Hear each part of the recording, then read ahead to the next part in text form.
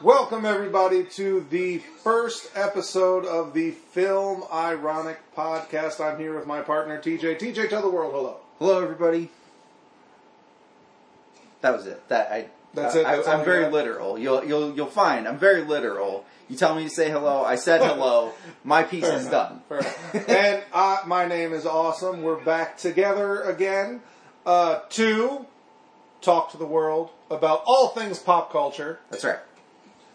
Today, in honor of the month, it's Halloween. It's my favorite time of the year. Yes, it's Halloween month. It's Halloween month. Let's get that I'm right. big into Halloween. I don't even want Halloween to end. Like in November, like my decorations are staying up. Yeah. There's a zombie that's like hanging from a tree, like noose around its neck. It's staying there. Yeah. I'm just gonna put like a pilgrim hat. Yeah, there you go. Just transition the decorations to Thanksgiving, and then if he could be a Santa, and you could just kind of remove the noose, and like he's just a zombie Santa. So you joke, but we have in my home, we have legitimately talked about this year doing like My Bloody Christmas as our Halloween decoration. So when like the Halloween stores, like going to the spirit store, like the day after Halloween, just buying all the stuff that we can that's like 60-70% off. Yeah. And then just buying a bunch of Santa hats and have like zombie elves coming up out of the ground. Yep. We're going to get a rocking chair, put like a big fat, or put like a desiccated like body, but put a Santa suit on it. Yep. There you go. Done. My guess is that my neighbors are not going to like it. No, I don't think that's. I mean, as long as it's not as realistic as the one. Did you see the one in like Texas where they had the cops called on them multiple times because people were worried about their Halloween decorations? They were like, these are a little real. These are a little realistic here. So as long as you're not getting into that, that's probably okay. But yeah, I can't imagine. But I mean, you just got to think about it. Families are going to be driving around. They're going to want to look at Christmas decorations, and then they're going to come on my house with like a bloody, decapitated elf in the lap of a Santa. Yeah, probably not what they really want. I got to tell you, that sounds awesome to me. Though. It sounds great, but I could see families maybe not appreciating. How about this? Anybody who's listening, if you think this is a good idea for me to do like a bloody Christmas theme, just leave it in the comments. There you go. Say, awesome, yes, do this. Awesome, definitely no, don't do this. Yeah. I think a more realistic thing is do like Nightmare Before Christmas. Like Jack Skellington. That would still be really cool. It's a little more family friendly. It's not going to fill that horror void that is in my soul. Right. After Halloween ends, after October ends. Because people tend to think that horror is only this thing that can be appreciated in October. Right. Yes. There's definitely a sense that we kind of, as a culture, binge on horror for 1 month, and we just kind of get it out of our system. It's like The Purge. The Purge, our horror content for the year in 1 month, and then that's all. That's then we're done. You get it. Yeah. The Purge. So you know what? We've talked about The Purge before. You know my do you remember? You know my problem with The Purge? Yes. My problem with the Purge is crap. That's not how The Purge would work. Mm-hmm. Okay, so we know the society that we live in. Okay, if The Purge is a thing that exists in the world, there's going to be a lot more theft and a lot more rape. Yes. Than there's going to be murder. Yeah. In these Purge movies, they try to make it seem like everyone is this fucking murder fiend. Oh, I said the F word. This is a family-friendly show. PG-13's getting one F-bomb. Right. So that was our F-bomb. One hard F per episode. No, so I wasted it now. Well, I have kind of a salty mess, so I'm going to try to be careful. No F-bombs, though. But they try to make it think that everyone is like this murder fiend. Right. It's just like the only thing that's keeping us from murdering our neighbor is that it's illegal. Not for like there's this one little stretch of lawn that they think is ours that we don't, so no one's mowing it. Right. So the only thing that's keeping me from murdering the neighbor over that stretch of overgrown grass is this tenuous like grasp on right and wrong that can just be thrown out the door the minute the purge happens, and I'm just going to go murder crazy on him because he didn't mow this chunk of lawn that he should have. Right. We'd all be murdering everybody all the time if it weren't illegal, and then now it's not illegal anymore, and we all just kill each other. No. That's not the way that's going to work. Everyone is going to try to rob everyone. Yeah. There's going to be financial crimes everywhere.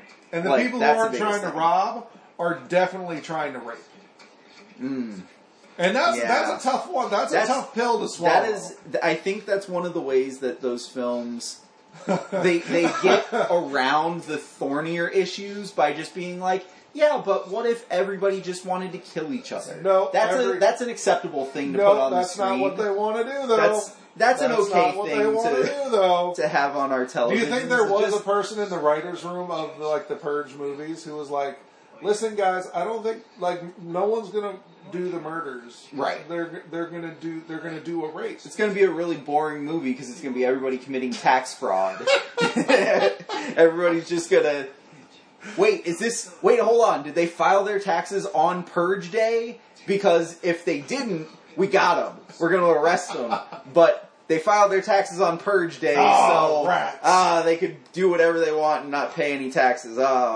So, to segue this into where we're going, we are going to rank the top 3 horror franchises whilst watching the newest horror thing that exists in the world, Squid Game, The Squid Game. Yes. Which is it? I don't even know. This My 9-year-old wants to watch it. How he was even told about it, I don't know.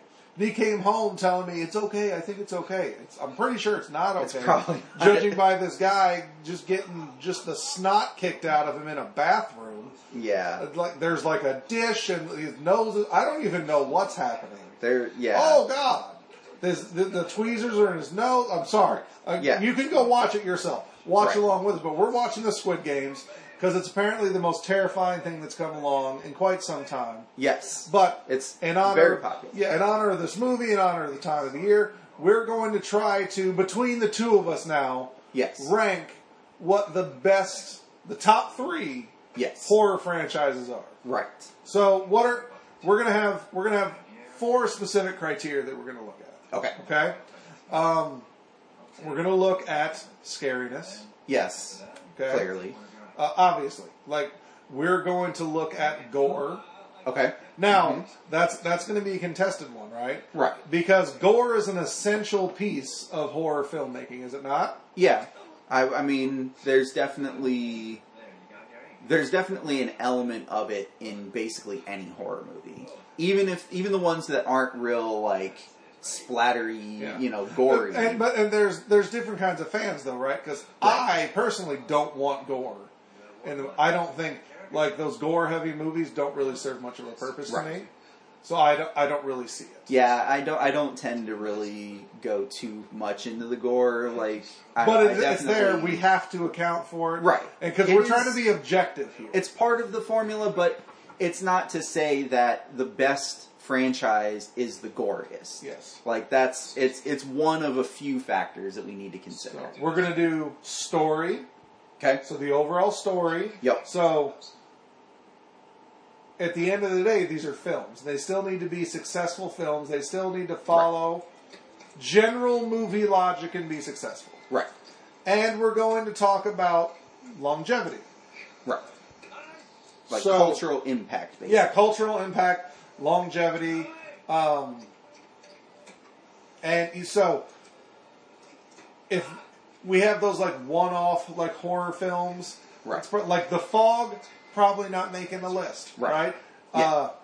Hopefully not that 2005 remake with the Superman. What's his name? Smallville. Tom Welling. Yes, that movie was so bad. To this day, I think that might be the top.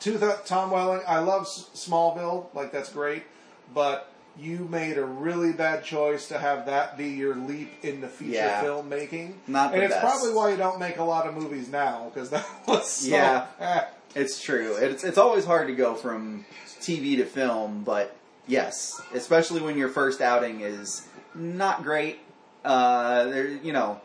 filmmakers aren't exactly going to be beating a path to your door to give you more film roles. So now we've set the bar. Yes. Right? So we have scariness. Yeah. We have gore. Yep. We have... What was the third one? I already forgot. We're flying by the seat of our pants here, barely holding this together. Story. Story, yeah. So story and longevity, cultural impact, right? Yeah. So we're gonna gauge those. So, TJ, let me ask you: when you are thinking of just horror, in your opinion, what is the most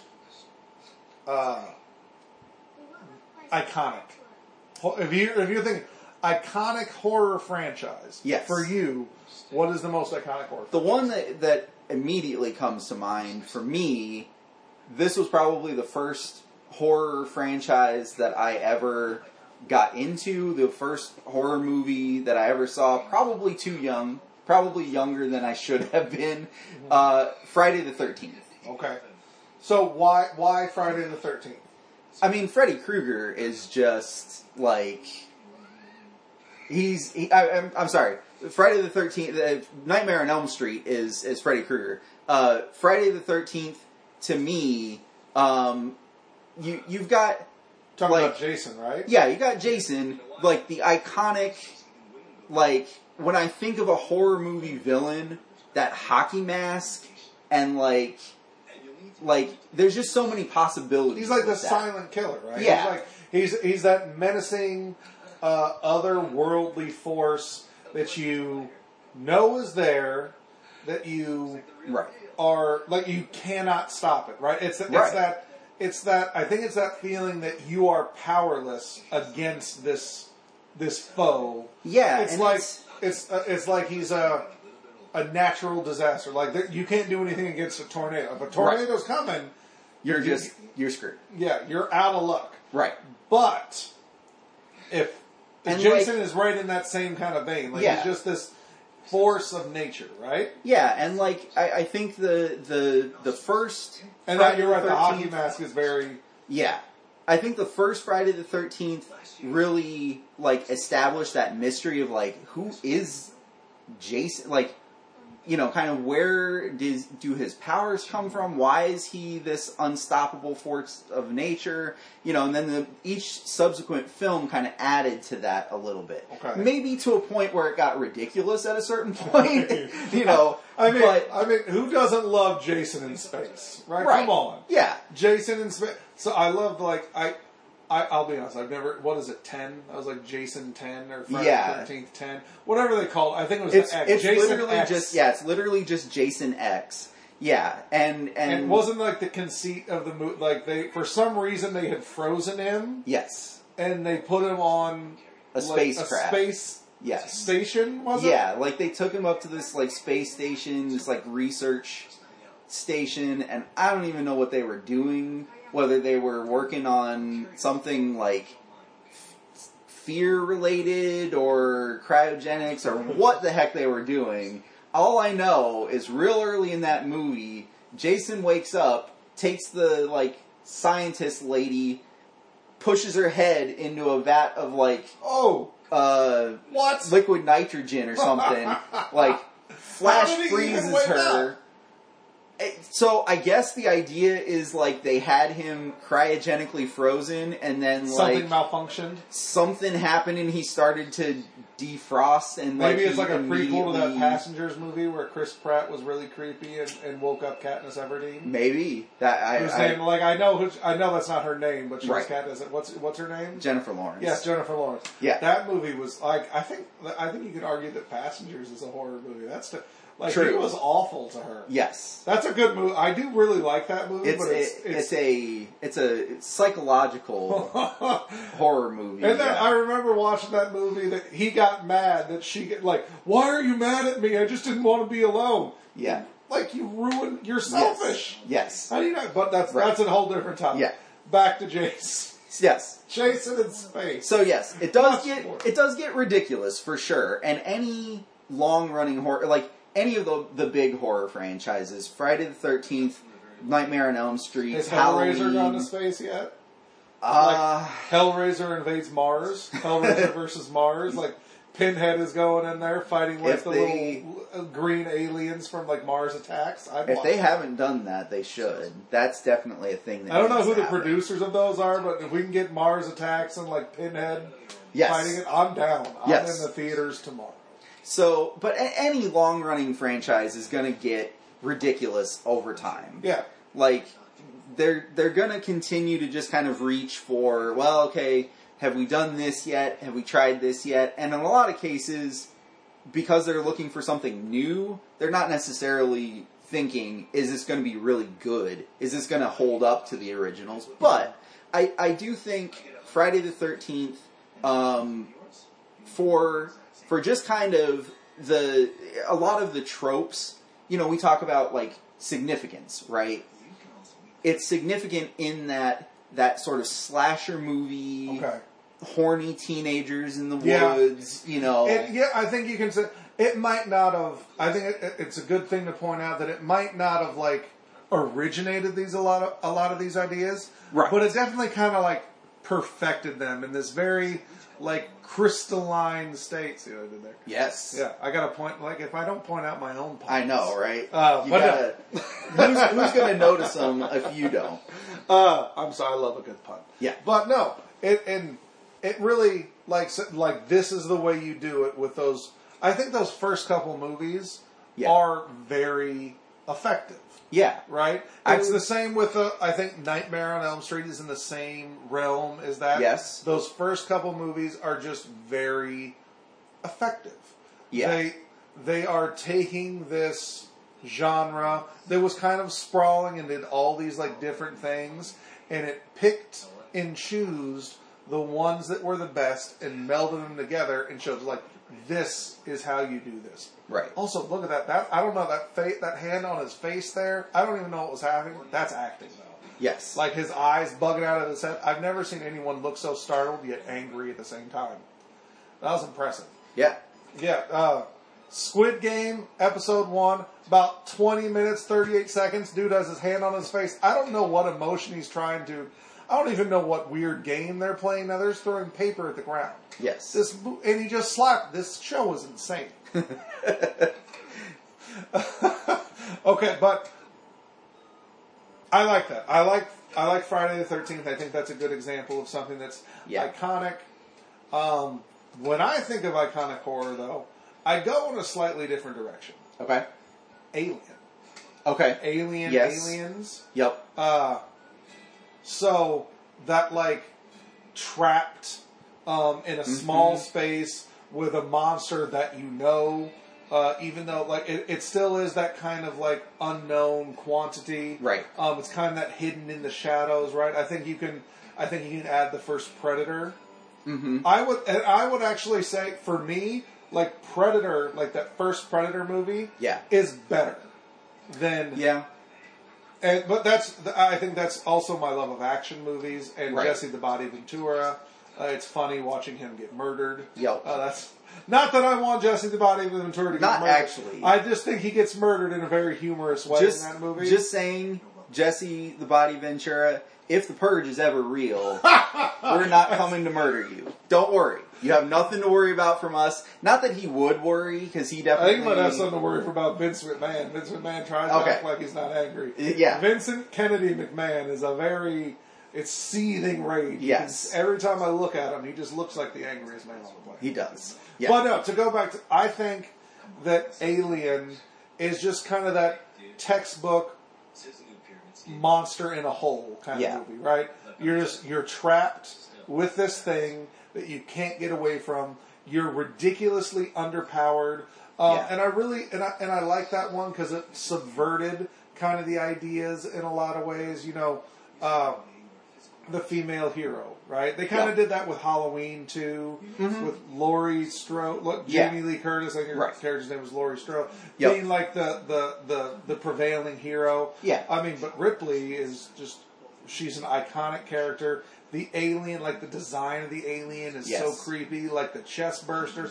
Everything that has come from Alien has been very, I don't know, unique and special. And I mean, we're talking longevity. Yeah. Like, whatever you think of those prequels that Ridley Scott came back out and yeah. Like, I'll be honest, I liked Prometheus. I did not like Alien Covenant. I didn't. I don't think Alien Covenant is a good movie.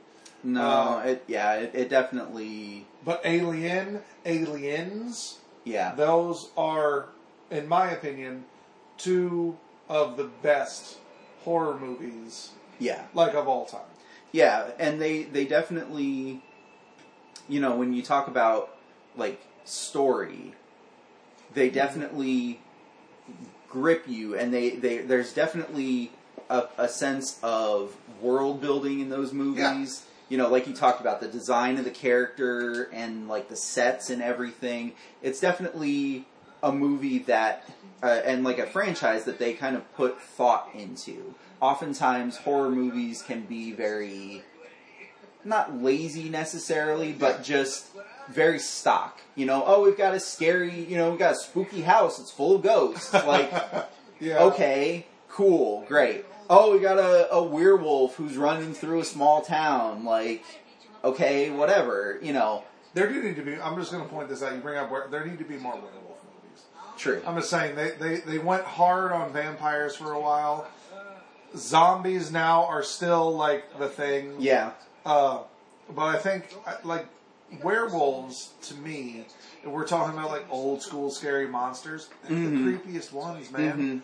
And I like it because, like, when you're thinking about a werewolf, there's a lot more, like, pathos that goes along with it. Right. Because it's, like, I really like the Harry Potter werewolf. I really liked it. Like, Lupin, right? He didn't want to be it. He was trying to hide it. He was trying to control it. But he just couldn't control it. And then he tried to eat Hermione's face. Yep. I mean, luckily he didn't, Hermione yes. Granger. Spoilers, Hermione Granger didn't get her face eaten off. Spoilers for that very recent movie that nobody really saw. It was pretty obscure. No, I don't know if you guys have heard of this Harry Potter thing. Yeah, it's not that big. I mean, hopefully people will pick up on it. It'll be a good thing. Yeah, maybe it'll become a cult hit Gryffindor in a few years. Yeah. Okay, so good. So I think those are two that we definitely have to have. If we're being out, the three, I think we can count Nightmare on Elm Street because I think Nightmare on Elm Street and Friday the 13th, they are not the same thing, but they are at the same level in terms of iconography, in terms of cultural impact, in terms of story, because they do have a very similar tradition. Well, I don't think that Freddy did go to space. He did a lot of weird stuff. He went to like the big city, like he had like the urban Freddy and all that kind of stuff. Yeah, and I'll be honest, like that, like. Think back to like 2002 or 2003 when the movie came out. Was there anything more exciting than the idea of Freddy versus Jason? Right. Schlocky as that movie turned out, did it not seem like an awesome idea? It did, right. Like, I went to the theaters to see it. Yeah. I then left the theater because like I was in like the loudest theater ever and I couldn't hear it. Because no one would stop screaming at the screen. And they're like, turn around, he's gonna get you! Of course he's gonna get you, it's Freddy! Like, shut up! You like that, you want that woman who's not Beyonce from Destiny's Child not to die? Come on! Okay, so, Kelly Rowland, right? Yes. Yeah. Can we just would she be considered discount Beyonce? Is that? I'm not trying to, I don't know at this point. I'll be honest, I always felt that Kelly Rowland, better singer. But, that it factor, that joie de vivre kind of thing, like Beyonce's just made of that. Yes. That is her entire being. Yeah, Kelly Rowland definitely, she gets most of the way there, but Beyonce is beyond. Yeah. You know what I mean? Maybe 99-cent store Beyonce. Kinda, yeah. Kinda. Okay, but so back to horror movies though. And I think so. Freddy and Jason, their respective franchises. Alien. I don't think we put Predator there because I think in terms of longevity, Right. They've got one great movie, yes, a couple of mediocre movies, and a couple of bad movies. Yes. Whereas Alien, two just amazing movies. Two right. great movies, two top-tier movies, couple of bad ones, and then a mediocre. Like Prometheus, I'm going to say is mediocre to good. Yeah, couple mediocre ones, couple that are... you're better off skipping, but... Yeah. The first two are so good. We don't even need to talk about Alien versus Predator. Like, that's a thing, but we don't need to talk about that. Especially the second one, Alien versus Predator Requiem. Oh, yeah. Which they completely just ruined the whole, like, Predalien, concept. Which was really cool, and they just, like, ruined it. It was stupid because there was an awful... I don't even want to talk about that all. Yeah. Doesn't deserve our airspace that we're going to take up. Right. So, let me ask you this now. So... iconic horror movies. What is your personal favorite horror? So what is the horror movie that just gets you the most? That you have become the most invested in? Well, I have to say probably the horror movie that I've seen the most times. The one that I tend to, if somebody's like, let's throw on a horror movie and just like... enjoy that for the evening. You know, it's Halloween or it's October or something. Let's just watch a horror movie. The one I've seen the most, and the one that I feel like is a pretty recommendable movie, is the original Saw. Like, I feel like that's a pretty good movie. Of course, the twist ending and all that stuff, some people will know it if they haven't seen it before. Some people will go, oh, isn't that the one where, spoiler redacted here, some people will do that, but there are enough people who haven't really seen it, and they have heard things about it, and sometimes it's misconceptions, you know. The first Saw movie, I don't feel like is totally just gore all the time. The later movies definitely get into that more, but the first one, there's enough of that kind of mystery and tension.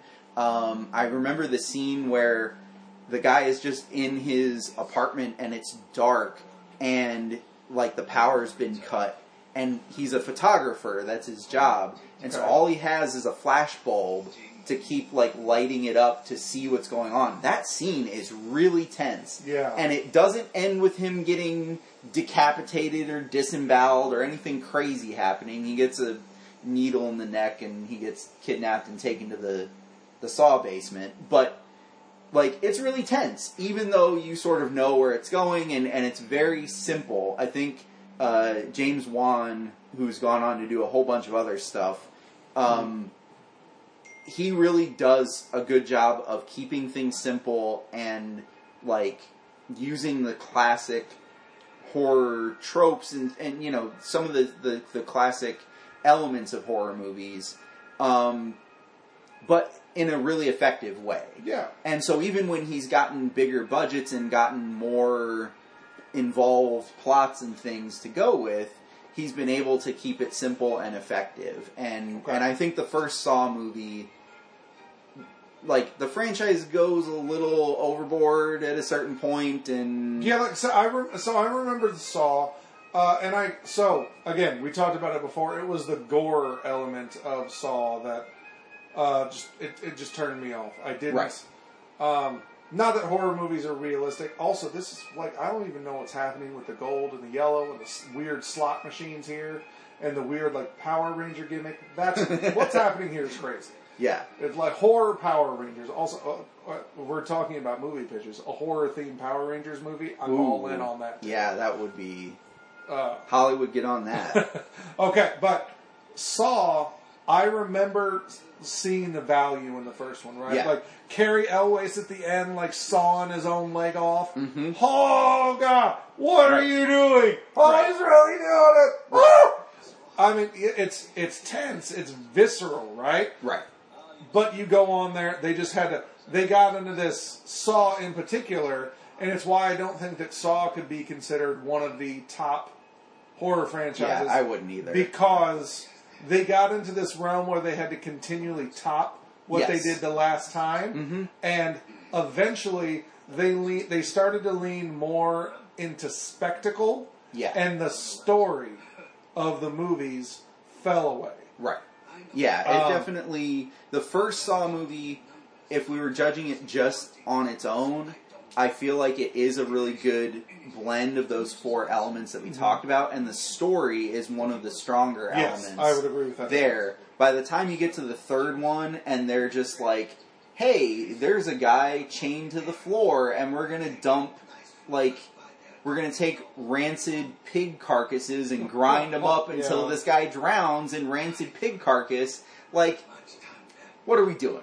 Yeah. This is gore and spectacle and just grossness.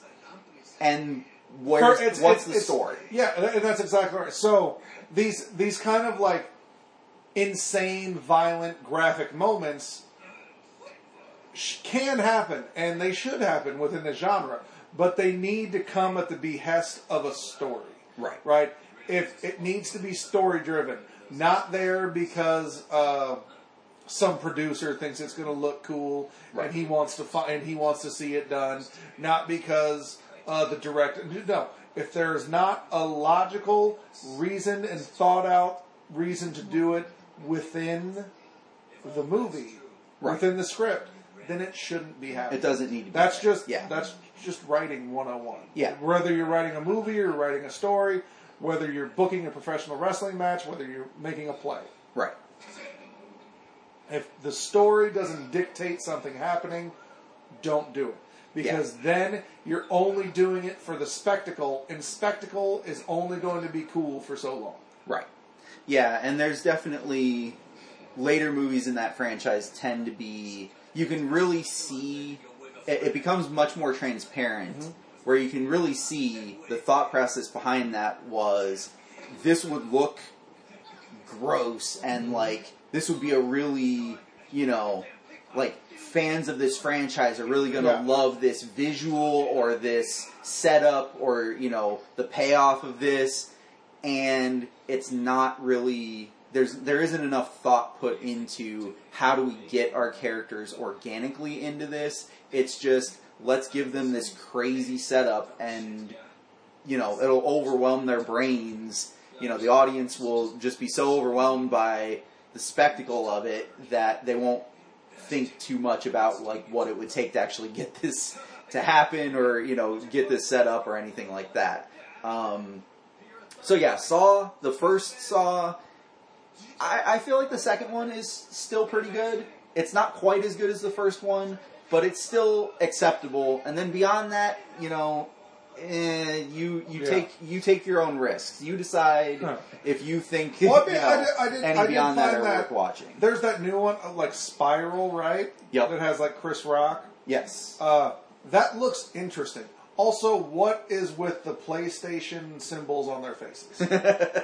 Like there's a PlayStation controller right here. Like, right. That's what those are on their faces, right? Apparently, this is this. We didn't know when we started watching this. No idea. This totally threw me off. This show is apparently sponsored by Microsoft because they're Sony? No, it's sponsored by Microsoft because the bad guys, the like scary evil villains, all have Sony logos on their face, and so they want you to associate those Sony, the squares and the circles and all that. They want you to associate that with murder and death and bad things. Microsoft, we see you. We see what you're doing. We see you.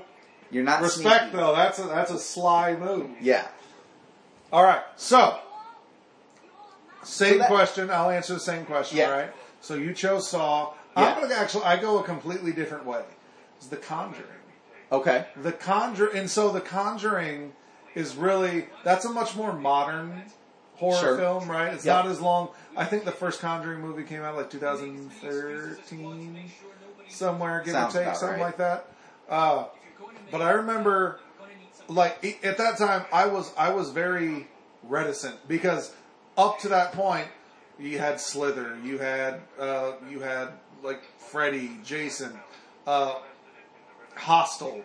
Yeah, it was gore for the sake of gore. It was that very like washed out like gray, like somebody being tortured and you know, in just unpleasant ways kind of thing. To me. Yeah. It's nothing I wanted to watch, but what I'm really taken by is suspenseful stories, things that sneak up on you, things that get you, and The Conjuring had this really unique blend, especially the first two. The first one is still by far the best that's come out. But that second movie too, a couple of the Annabelle movies are really good at this too. But they blend these kind of like real life stories that are larger than life with real people. So they're doing the kind of like based on a real story kind of thing.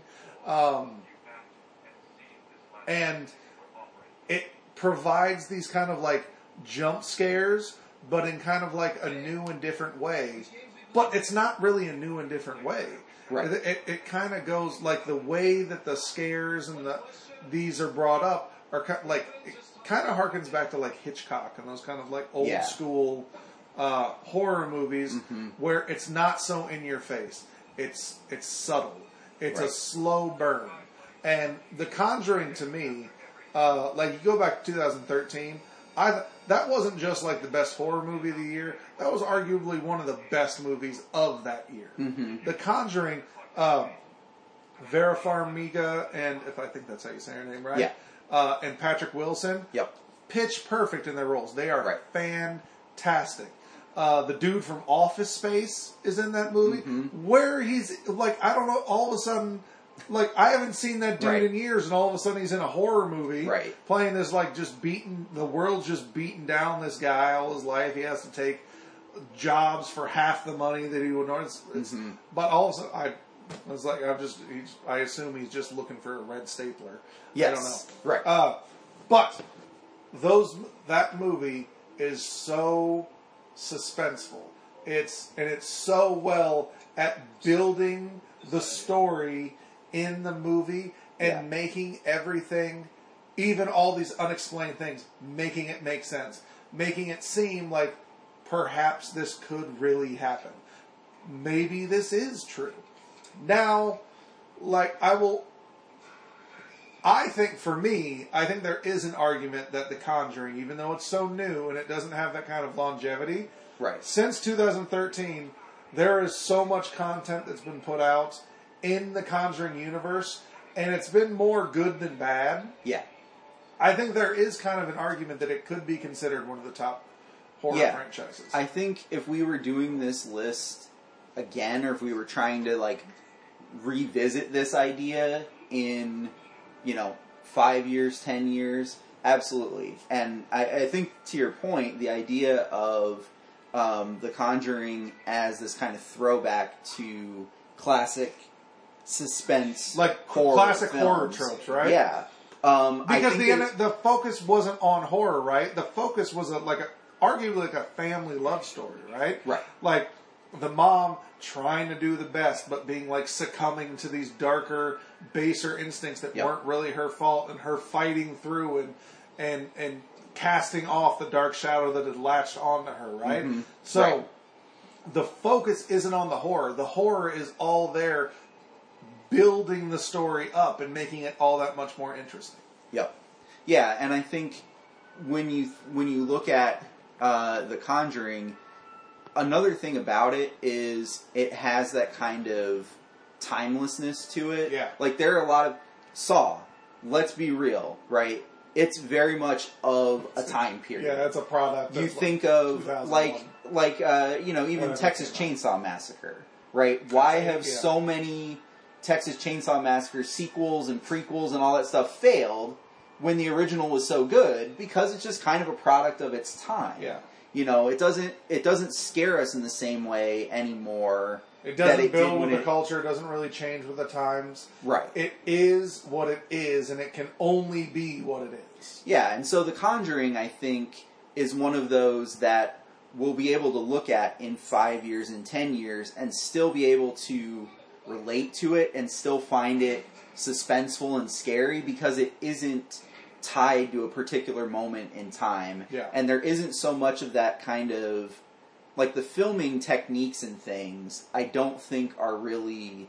You don't point to that and say, "Oh, that's definitely early 2010s." You don't point to it and say, "Oh, that's from the in the case of the Saw movies, that's very early 2000s," or Texas Chainsaw. Oh, that's 70s horror.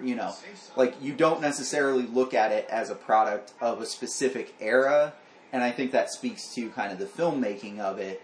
That it was made well in a unique kind of timeless style that I think it'll hold up better probably over time than other very specific to their time period movies. Yeah.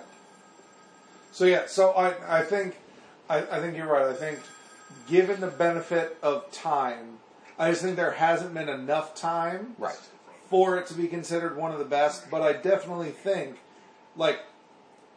for my mind, I think there is an argument to say that it is the best. But I don't think from an objective perspective that you can really say that, given it's only been around for 8 years. Yeah. And there has been some absolute garbage that was put out. Some of the side films. I don't know if you saw the last Conjuring movie, the Conjuring, The Devil Made Me Do It. I haven't seen that one yet. It's not good. Okay. And I had such high expectations for seeing it, and just it was nonsense. The things in the story, they happened because the story needed to happen, not because the story had built to it happening. Right. And I know that sounds like it's splitting hairs, but it's actually a very different kind of thing. Right. Stories, again, regardless of the medium, they build to events happening. Right. That's the way they function. Mm-hmm. And The Conjuring, The Devil Made Me Do It kind of happened in media res, so it kind of happened in the middle of everything. Right. Right. And then everything happened in that movie based off of an illogical reason or choice at the very beginning that had no reason, that went against everything that had been built up around, what you do and what you don't do in terms of evil spirits, and it was just stupid. Yeah. And because it was such a dumb choice at the beginning of the movie by a specific character, I'm not going to go into it. Go watch it, and I guarantee you'll realize what the dumb choice is and how the choice makes no sense. Yeah. It led to a very anticlimactic movie and a very by-the-numbers kind of plot, which is very different because the first two Conjuring movies were so good at kind of not reinventing, but reintroducing kind of these old, fun horror tropes that the world had kind of forgot about. Right. In the midst of all the blood and the guts that had become so prevalent in the horror genre. Okay, so we've talked about what we think the most iconic ones are. Yep. We've talked about what our personal favorites are. Yes. I think it's brass tacks time. Yeah. I think we kind of need to decide on what a top three are. So, I think for all intents and purposes, I think Friday the 13th. Mm-hmm. I think we have to choose one. Friday the 13th, Nightmare on Elm Street, or Halloween. Okay. Because they are the same. They are the same basic premise of an unstoppable force. Right. Moving forward and ushering you into oblivion. Yeah. Right? Yep. That you can't stop it. Mm-hmm. And while you brought up Friday the 13th, right? I honestly think that Halloween is the more interesting one. Yeah. By and large, because Michael Myers has a little bit more backstory. Jamie Lee Curtis is just fantastic. Yeah. And they're still making these movies. And they've been able to kind of revamp it multiple times, right? Right. I even remember when I was a kid, Halloween H2O, which was that just awful movie. Yep. But I remember being stupid excited for that movie. Yeah.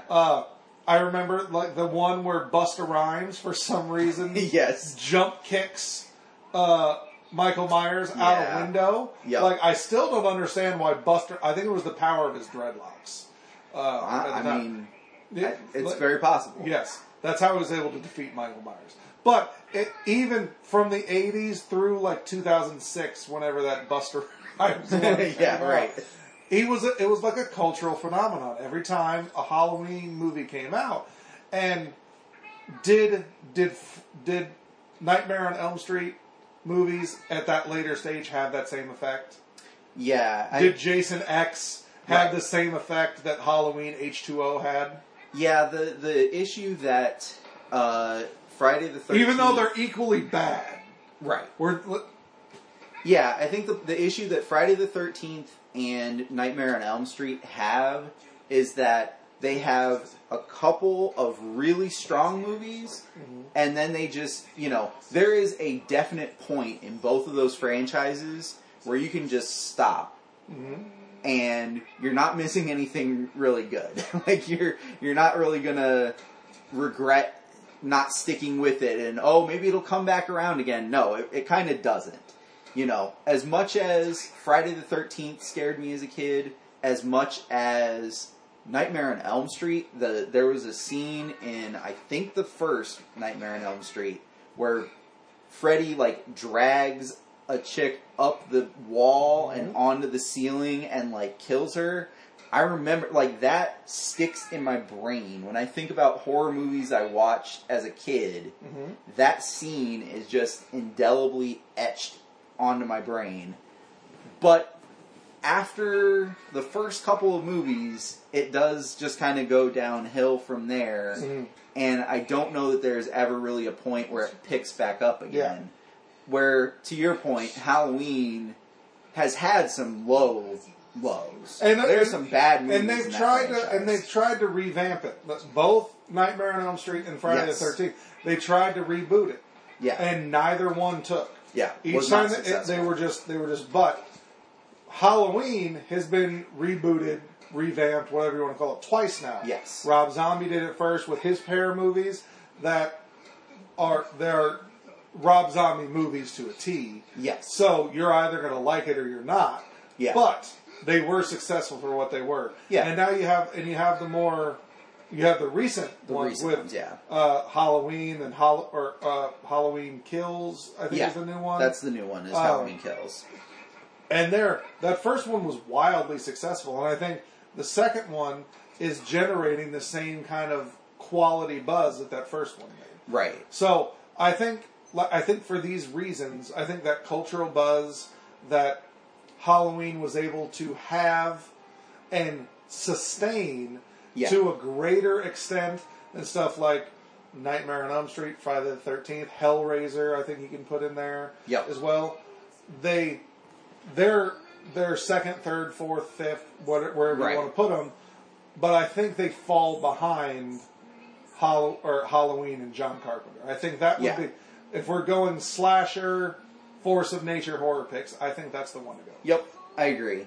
And I would say I'm 100% on board with Halloween, and I would say I'm 100% on board with Alien. Alien? Okay. Being another of our top three, for sure. Because, and that one goes the other direction with, like, the monster, right? Yes. Alien is kind of that quintessential, I think if we were doing just individual films, right? Yeah. I think we would say Jaws. Sure. Because Jaws is that really that classic trope where you don't see the monster, but it's that hidden malice, that secret intent that you know is there, that you can't get away from. Yep. Also, I have is this like Simon Says? Or they're playing Red Light, Green Light. Red Light, Green Light. So every time the big robot lady turns around, anybody who's moving, her eyes are like motion detectors. Yeah, and so that's they get crazy. Shot. I gotta tell you, this Squid Game is insane. Yeah. And I have thoroughly enjoyed watching it in the background. That was, whoa. People are getting shot. All right, man, I'm just telling you right now. Squid Game, episode 1, 52 minutes and 50 seconds or so. Watch the most deadly game of Red Light, Green Light ever. It's crazy.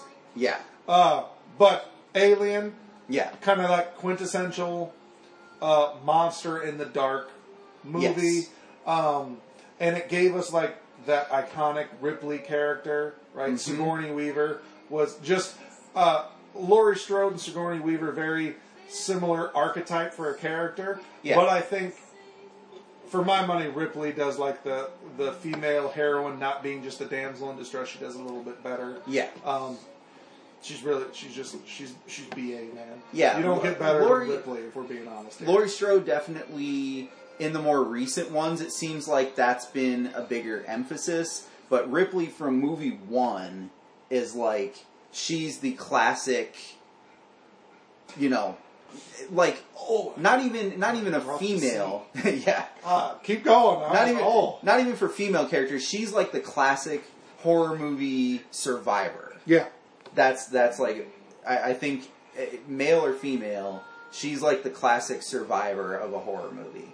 Alright, so we got one more spot. We got Halloween and we got Alien.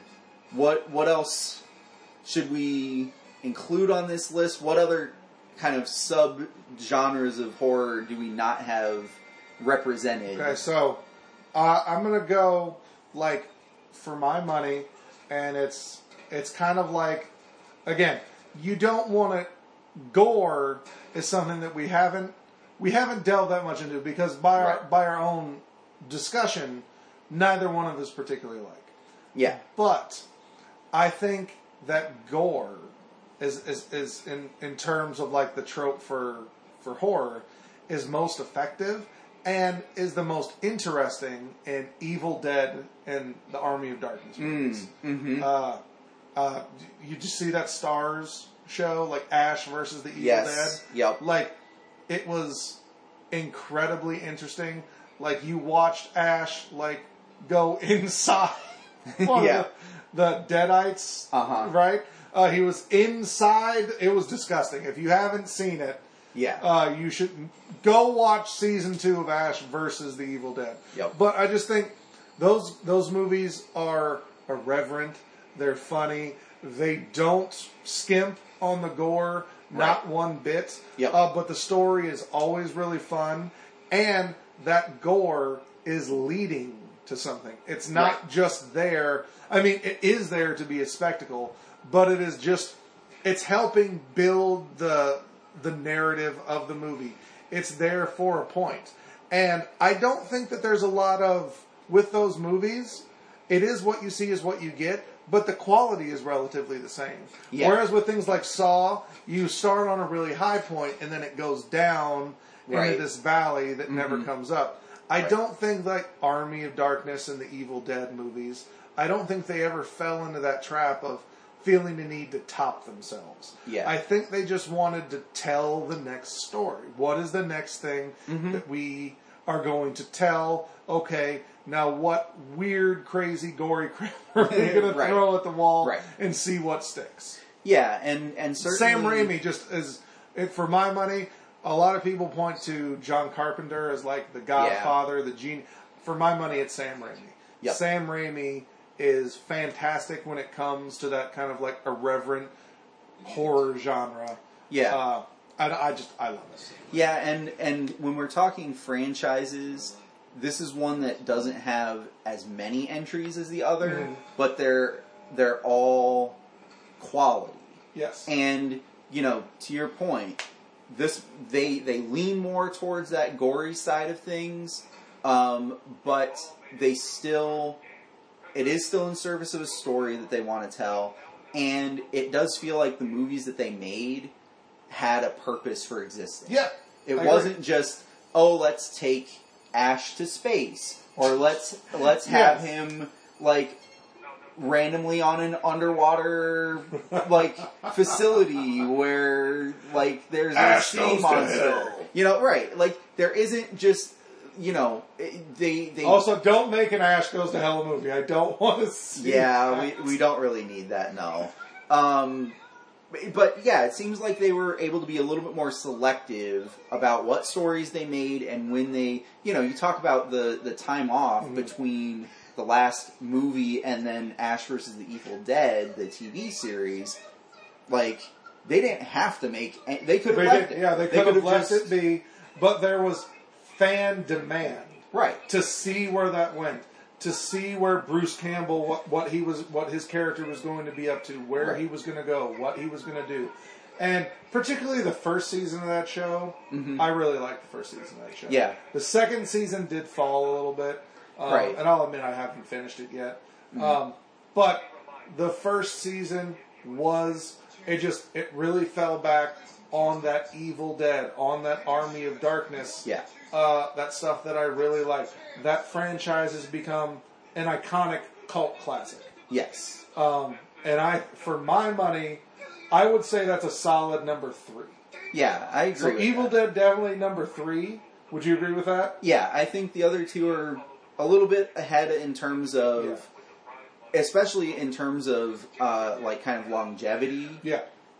They're definitely a little bit above Evil Dead, but Evil Dead has been an iconic franchise, and people know it. It is something that has. And there's more up coming, and they've already said there's more. It's not gonna. It probably won't involve Bruce Campbell. He said he's done with but there's like a game that was coming out. There's Sam Raimi has talked about more shows and movies, so there's more stuff that's going to come in that franchise. Yeah, and it's a franchise that never really felt like it was being made by people who don't understand it. Yeah. Or who are just trying to shoehorn in a character into a scenario where they don't belong or something like that. It feels like it was made by people who get it and who want to deliver what the fans are looking for, which I think is important. Yeah. It meets expectations. When you sit down to watch it, you know what you're getting. All right, so we'll just call it Evil Dead. Yep. So Evil Dead's number 3. I think we can safely say that Alien is number 2. I agree with that. Because I think, especially as it goes on, Alien does become a little bit more of a sci-fi action. Yeah. For it kind of a band, especially in like 3, 4, and those in the Prometheus. It definitely gets into more sci-fi territory. And because it moves away from those kind of like horror roots. Yeah. Even though it doesn't abandon them, it just kind of like moves away and melds other things. Yep. I think that's why we would put it at number 2. Right. Whereas Halloween is just an iconic horror franchise. Yeah, and has always been horror, and it is horror through and through. Yeah, and you talk about the first 2 Alien movies are great, and definitely, if we were just talking pure horror movies, Alien, the original Alien, would be very high on the list. Whereas the first Halloween maybe wouldn't be quite as high, in my opinion, just as a standalone movie. Yeah. It wouldn't be quite as high, but the average in quality of the best Halloween movies is high enough that I think it's a little bit higher. And that focus and that horror. They haven't tried to be more than what they are, except for that weird like Halloween witchy one. We're not going to talk about that. Yeah, that was that was something weird and different. But they are horror movies for people who like horror. It kind of brings in there's elements of slasher. There's the gore that some people want. There's an element of suspense. It does come I think you can. It brings a lot of these different things in together, and it does it in often such a very pleasing way. Right. And I think more than any other horror franchise, it's been able to get reinvented. Yes. And in a legitimate way for new audiences as the years go by. Yep, absolutely. All right, so that's it. Evil Dead is number 3. Alien, number 2. Right. And Halloween, the ultimate horror franchise for your viewing pleasure this October. All right. Now, before we say goodbye, one more thing. Okay. In your opinion, you just no explanation. Okay. Schlockiest worst horror franchise. Ooh, worst horror franchise. I'm gonna go with Hostel. Hostel. Okay. Mine is Leprechaun. Leprechaun's crazy, man. Yeah. Leprechaun in the Hood. Yes. They made Leprechaun in the Hood, man. Yep. I believe Ice-T was in it. I liked it. We should watch that. All right, but hey, for myself, Awesome, and TJ, let me thank you all for joining us with this inaugural episode of the Film Ironic podcast. You can find us on Twitter, on Facebook, at Film Ironic. Check us out at filmironic.com for your movie, podcast, pop culture needs. And TJ, thank the folks. Tell them good night. Thanks, everybody. Good night. Have a good night, folks. We'll see you next time.